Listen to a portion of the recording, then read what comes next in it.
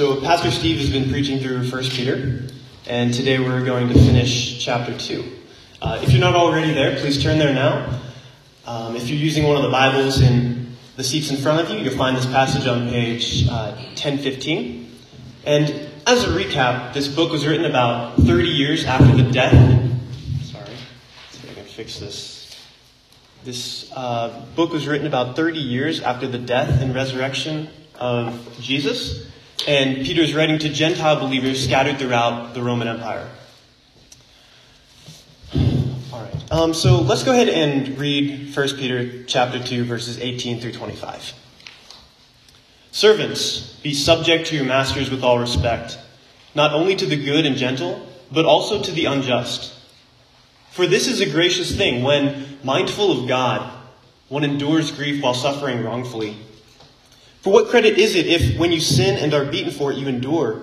But if, when you do good and suffer for it, you endure, this is a gracious thing in the sight of God. For to this you have been called, because Christ also suffered for you, leaving you an example, so that you might follow in his steps. He committed no sin, neither was deceit found in his mouth. When he was reviled, he did not revile in return. When he suffered, he did not threaten, but continued entrusting himself to him who judges justly. He himself bore our sins in his body on the tree, that we might die to sin and live to righteousness. By his wounds you have been healed. For you were straying like sheep, but have now returned to the shepherd and overseer of your souls.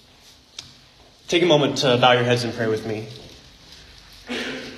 Almighty God, thank you so much that you are with us. Thank you so much for your love, your goodness to us. Please meet with us now. Pray that you would fill this place with your Spirit, fill me with your Spirit, work through me, work through these words. God, and I pray that you would just open up the truth of your passage and your word, and that you would speak to hearts and draw people close to you. And God, we pray that you are glorified in everything that is said and done here. It's in Jesus' name we pray. Amen. So point number one, we're going to take a brief look at slavery. 1 Peter 2:18 says, servants, be subject to your masters. Now, the word translated servant here refers to household slaves. And slave is a word that is loaded with a lot of emotions and associations. And it's difficult to enter into this discussion in our modern world without first pausing to have a conversation about the issue of slavery.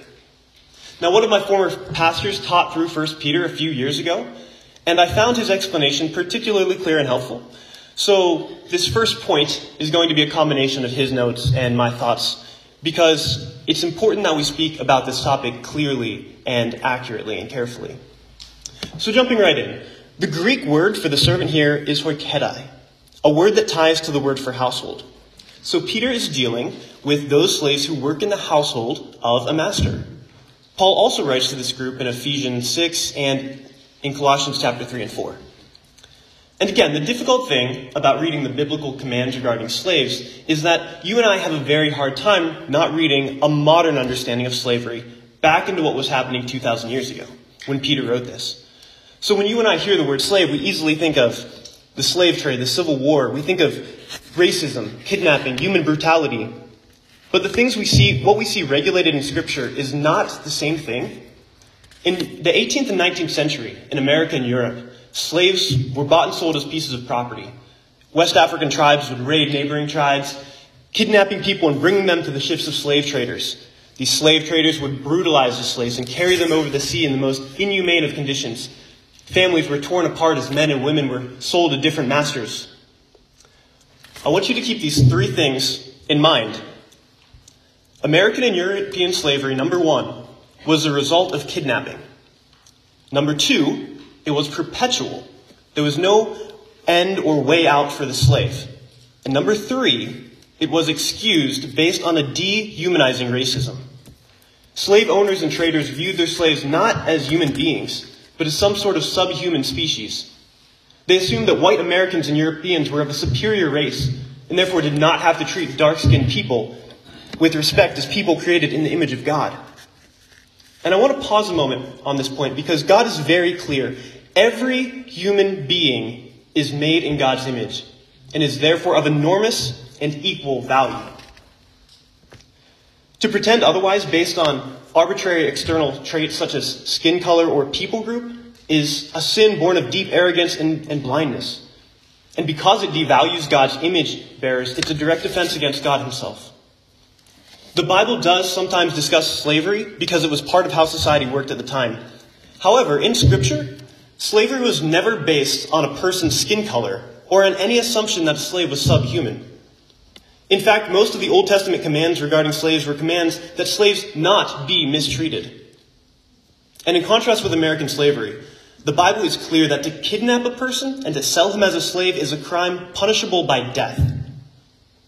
So looking back at this passage, Peter is writing to Gentiles who are household slaves under the law of the Roman Empire. Now in Rome, a person might become a slave to avoid poverty or even to learn a trade. Many owners of slaves in Rome treated their slaves kindly, almost as family members. Slaves might be household servants or workers in the field. Slaves might also be doctors or teachers. And many masters would even set their slaves free in their wills. And slaves had the opportunity, in general, to earn money and could eventually purchase their freedom. In Rome, a person might choose to become a slave for a season in order to actually take a step up in society. But it is also true that, in the Roman Empire, slavery could be brutal. Not all slaves had fair and just masters. And Paul is clear in the New Testament that if a Christian slave can gain his freedom, he should do so. Now, we also need to ask, what is the nearest parallel for us today to what Peter is talking about in this section? At first glance, one might say that nothing is quite like Roman household slavery in our culture. And that is true. But there certainly are principles that apply to living as a Christian in the workplace in general. Now, no boss in an everyday American job has the kind of authority over your person as did the Roman masters had over their slaves. But many of us have worked in places where we had to submit to leaders. Many of us have worked under leaders who were very difficult to serve under. And many of us have been unfairly entreated. So for most of us, the best way to apply this passage in your personal life is going to be the call to live as a Christian in your workplace. You may have more freedoms than did the servants in Peter's letter, and you may have a way out of your job if things get bad. That was not available to Roman household slaves. But many of the principles will carry over from that setting to your job. So that brings us to point number 2. Again in verse 18, servants, be subject to your masters with all respect, not only to the good and gentle, but also to the unjust. For a lot of us, being subject looks like an employee and employer relationship where we have a superior above us and we are to do our best to meet the demands placed on us. And sometimes deadlines are stressful. Sometimes instructions are ambiguous. And sometimes we don't think the person above us has all the information or is giving instructions in the best way. And yet here it is saying, be subject, be respectful. Even if we are under an employer who is difficult to work for, we are still to be subject to them. I'm going to quickly jump to the book of Colossians, chapter 3, verse 22, where Paul says, slaves, in everything, obey those who are your earthly masters, not by way of eye service as people pleasers, but with sincerity of heart, fearing the Lord.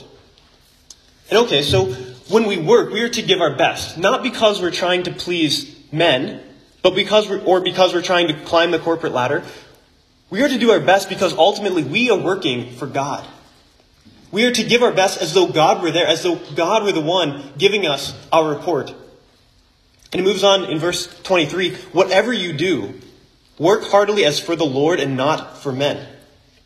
So sometimes we might have a good boss, one that we like, one who gives clear direction, who makes our things easy for us. And that's motivating. That's encouraging. We like working for them.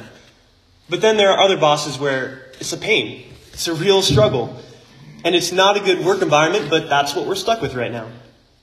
And when we read verses like this, sometimes, I know I do, sometimes we have a tendency to have a mental checkbox and say, oh yeah, respect those in authority. Check. I got that. I do that. But sometimes, though, we'll do that without actually thinking through, are there areas where I'm not obeying this command? So to put this in the context of your work, be subject to your masters with all respect. If you have a boss who is good, kind, and gracious, are you being subject? Hopefully it's not too hard to respect them, even if they don't make all the best decisions. But it also says, also to the unjust. And some of us can relate to that all too well. So if you are in that situation where you have an unjust boss, how do you respond? When your boss is unfair, unkind, even unreasonable, what do? Do you complain? Do you develop a bad attitude? Are you bitter? Does your attitude affect how you treat other people? Your coworkers, your spouse, your kids? Do you make snide remarks? Are you ungracious to your boss? Or do you shortcut your work? In short, does your response to an unjust master cause you to act contrary to the way that Jesus would? Let me just say that again. Does your response to an unjust master lead you to act contrary to the way that Jesus would? We are called to exemplify what Jesus did. So going back to Colossians 3, whatever you do, work heartily as for the Lord and not for man. It's not man you're serving God, and your behavior reflects on him. Now, you are not accountable for other people's actions or reactions or even their sin. You are responsible for your actions, how you respond, regardless of the situation you're in. Whatever situation you find yourself in, live there for God's glory. So going on to point 3, enduring injustice, which brings us verse 19 and 20. For this is a gracious thing. When mindful of God, one endures sorrows while suffering unjustly. For what credit is it if when you sin and are beaten for it you endure? But if when you do good and suffer for it you endure, this is a gracious thing in the sight of God. Now, if you lie at work and say, hey, I did this work and this job, but you didn't actually do the work, and then you get in trouble for it later, there's no additional credit in enduring. You can say, hey, my boss is angry at me and yelling at me because I made this mistake, but I'm going to take it patiently. But you didn't fulfill your responsibilities in that scenario. You made a mistake. It's right for you to be getting correction for that. There's no additional honor there. But if when you do good and suffer for it you endure, this is a gracious thing in the sight of God. So this is interesting, because here it's saying, hey, I did everything right. I did a good job, and the boss didn't see that. He saw something else that I wasn't even responsible for. And I'm getting in trouble. I'm getting yelled at for this thing I didn't do. Or maybe you're taking a stand as a Christian, and it's for your standards that you are facing losing your job or being looked over for a promotion or facing other ridicule. And either way, you're enduring injustice because you're being mindful of God. It says this is a gracious thing. Just take courage, take heart, dear Christian, dear friend. You're doing what is right. You're doing what is right, and that honors God, and that will last. This is a gracious thing in the sight of God. Point 4, we see the ultimate servant endured the ultimate injustice. 1 Peter 2, verses 21 says, for to this you have been called. And this is a verse I want you to circle, to highlight, to underline. Because I want you to look at this. For to this you have been called. This is your perfect purpose.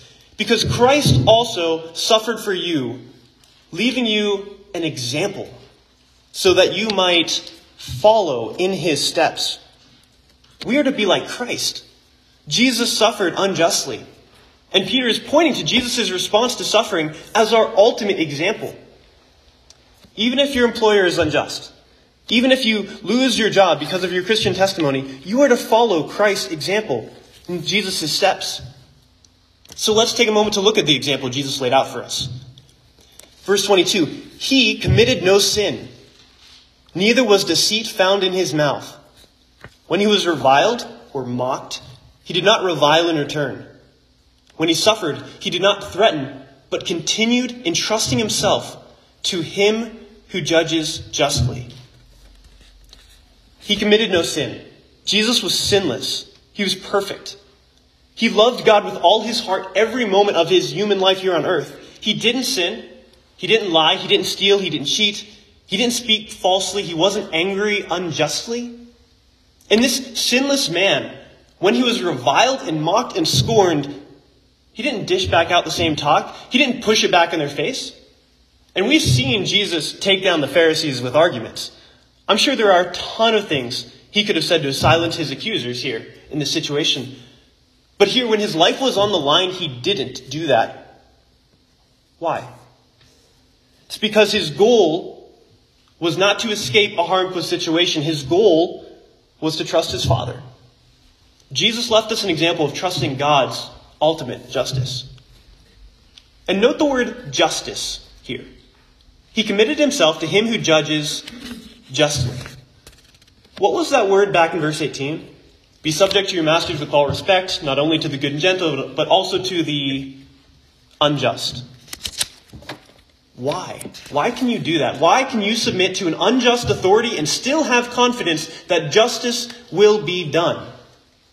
It's because you entrust yourself to him who judges justly. One of my favorite definitions of the fear of God brings in this concept of justice. This quote is by David Innes, who pastored Hamilton Square Baptist Church in San Francisco. Listen to this definition. The fear of God is the absolute moral certainty that God will without fail judge and destroy all that is wrong and reward and establish what is right. Let me read that one more time. The fear of God is the absolute moral certainty that God will without fail judge and destroy all that is wrong and reward and establish what is right. Well, there are other good definitions of the fear of God, but all of them are based on God's character, which is a character of justice. And God is just, which means that if there is good, he will reward that. If there is evil, he will punish that. God judges justly. So we don't have to take that into our own hands to try to even the scales ourselves. But this should also give us pause to reflect on our own lives. Because that means any wrong that we have done, we are accountable for. You and I are just as guilty as the wicked people we see around us. So the difficult situation you're in, where you see all the faults of your boss or whatever the difficult relationship is, it's so easy to see the faults of the other person. It's so easy to see their sin, their pride, their arrogance, their deceit, even manipulation. You see all the problems with the other side. But take a look at yourself. Any bitterness within you, any evil thought, any thought of lust, any lie, no matter how small. One sin is enough to make us stand condemned before God. And we are all condemned before God. We need more than just an example. We also need a substitute, which brings us to point 5, justice in substitution. Verse 24, Jesus himself bore our sins. Jesus himself, in his human form, took our sin and carried our sin with him when he was stretched out on that cross, on that tree. And he died. He was executed. He was killed. He got a death penalty when he didn't deserve death. And yes, he got a death penalty from the Romans when he didn't deserve death. But hear this. He got a death penalty from God Almighty when he didn't deserve death. Do you understand the weight of this? Jesus, perfect, sinless life, God Almighty, who is completely just, punishes, gives the death penalty to someone who is sinless, someone who is innocent. How is this possible? And the answer is substitution. Here's why this works. It's because in the phrase right before that, Jesus himself took our sins. Jesus volunteered to switch places with us. That's why this works. Jesus took our sins. So when Jesus took our sins and stood at that cross, when God looked at him, what did he see? Did he see Jesus' perfect life when he dished out his wrath on sin? No. He saw our sin that Jesus took. And God punished Jesus for every sin that you and I had ever committed. Let's take a minute again. God punished Jesus. Take a moment to think about some sins in your life. God punished Jesus as though Jesus had committed those sins. The lie you told, that unkind thought you had, God punished Jesus for that. Sin must be punished. And so how does this work? Jesus took our sins, but what does he give us? He gave us his righteous life. So that in God's eyes, God no longer sees our sin. That's already been dealt with. That's already been punished. God now sees the righteousness of his own Son, Jesus Christ. And that is why we can have assurance of salvation. That is why God's people can have 100% confidence that we are going to heaven. Why? Not because I'm good, not because I've done something right, not because I've said something right, not because I've prayed specific words. It's because Jesus is perfect, and he credited that to me. And it doesn't mean I got saved and became perfect. No, it means that in the sight of God, legally, under God's law, I stand before him pure, untarnished, sinless. And again, it's not because I live a sinless life, far from it. It's because God sees Jesus' perfect life that's on my account. It's the infinite perfection of Jesus' life. Brings us to point 6, believe and be saved. So in light of this truth, do you understand what a wretched thing it is to say, I can do good to earn my way to heaven? Or what a wretched thing it is to say, yes, you need Jesus, but you also need to work for your salvation. You also need to give to your church. You also need to come on Sundays and take communion in order to be saved. Do you realize what you're saying if you say that? You're saying that Jesus' perfect life was not enough. And that's why this is such a powerful thing. John 3:16, for God so loved the world that he gave his only Son, that whoever, us wretched sinners, every last one of us, whoever believes in him should not perish but have everlasting life. And like the Philippian jailer asked Paul, sirs, what must I do to be saved? The Philippian jailer saw that he was a sinner. He saw that he was a wretched man. He saw that these men had something he didn't have. And he said, what must I do to be saved? And what did they tell him? Believe. Believe on the Lord Jesus Christ and you will be saved. If you never see yourself as a sinner, if you never make that first step of seeing you are guilty, you have no need for a Savior if you're not guilty. If you think you are good, if you think you are in the good category in and of yourself, you don't know God. You don't know this holy God. The first step is you must realize that you're a sinner. And then in response to seeing your own sin, you believe in Jesus. This means entrusting yourself entirely to Jesus and his finished work on the cross. If I don't have Jesus, I have nothing. If I don't have Jesus, I will die in my sins. I'll have to take the punishment for every wrong I've done. And I will face the punishment in hell for all eternity. And God would be just to put me there. Because God is perfect. Think about the absolute purity, holiness, beauty of our eternal God. And then see us, what we've done, how we've responded to him. The things we've said, the things we've thought, the things we've done.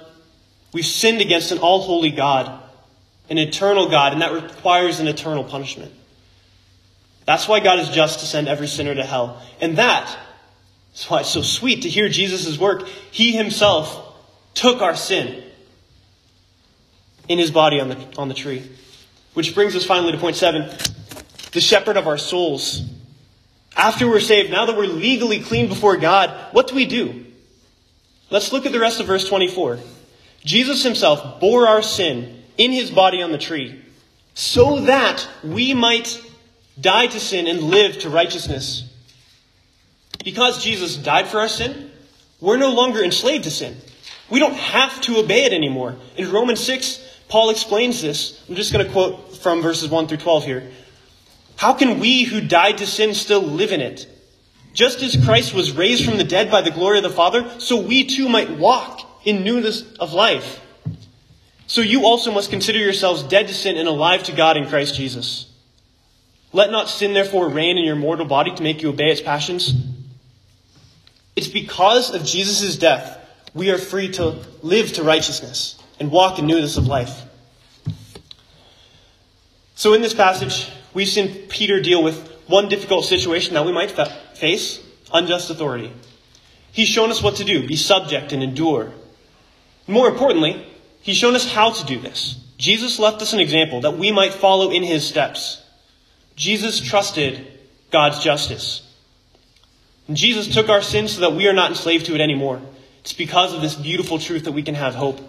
It's because of this that we can live to righteousness and be mindful of God as we endure injustice. Now, if you think about this command, die to sin and live to righteousness, you can see how it broadly applies in our lives. Again, quoting Romans 6, 11 through 12. So you also must consider yourselves dead to sin and alive to God in Christ Jesus. Let not sin therefore reign in your mortal body to obey its passions. In situations of injustice, of suffering, of pain, of fear, Jesus left us an example so that you might follow in his steps. This command to die to sin and live to righteousness is not given as another impossible task in an endless to-do list. It's given to strengthen us, to give us direction in a difficult world. And when you find yourself stumbling under the weight of injustice or pain or temptation, take courage. Jesus walked this road before you so you could follow him.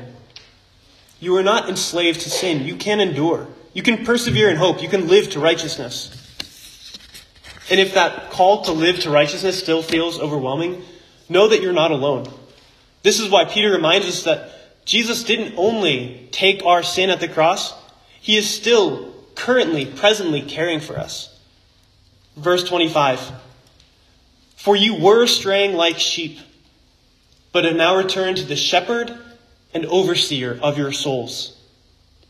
Notice, you were like sheep. You were going astray. That was your character. That was your life. But have now returned. And this happened to you. If you are a Christian, it's God's grace that brought you back to him, to the Good Shepherd. And what does the Good Shepherd do? The Good Shepherd gives his life for his sheep. What did we read in verse 24? He bore our sin. He gave his life for us, for his sheep. And what is he doing as our shepherd? He's feeding us. He's giving us his word. He's sustaining us. 1 Peter chapter 1 says, he keeps our faith steadfast. He guides us. Ephesians chapter 1 says, he has put his Holy Spirit in us as the seal, as the stamp proving our salvation. And that seal means we belong to God. And he is guarding us. He's guiding us. He's our shield. He's protecting us. He himself bore our sins in his body on the tree. It's done. Every sin has been paid for. And Jesus offers to switch places with us, to give us his righteous life, so that legally, before God, we can stand in the spotless robes of Jesus Christ. And God can look on us and see not our sin that would condemn us to hell, but he sees instead the perfection of Jesus Christ. And he can say, my child, you are mine. I have called you by name. That is what the shepherd does. So in conclusion, we've seen God is the just judge. It's because of his justice we can endure injustice and trust him to make it right. But that standard he judges by is absolute perfection. And if you do not meet that standard, the penalty is death in hell. But there is someone who took that penalty for you, who satisfied God's justice to rescue us. So if you come to God, admit you're a sinner, believe Jesus was the perfect Son of God, that he died on the cross bearing your sin and rose again the third day, that he is alive, that he is Lord, reigning in heaven now. If you believe on the name of the Lord Jesus and ask him to save you, he will. John 3:16 again. For God so loved the world that he gave his only begotten Son, that whoever believes in Jesus will have eternal life. Let's close in prayer. Again, Almighty God, thank you so much for your word. Thank you for the power of it. I pray that you would be glorified with our lives and what we do. Draw us closer to you and help us to glorify you the rest of this day. In Jesus' name, amen.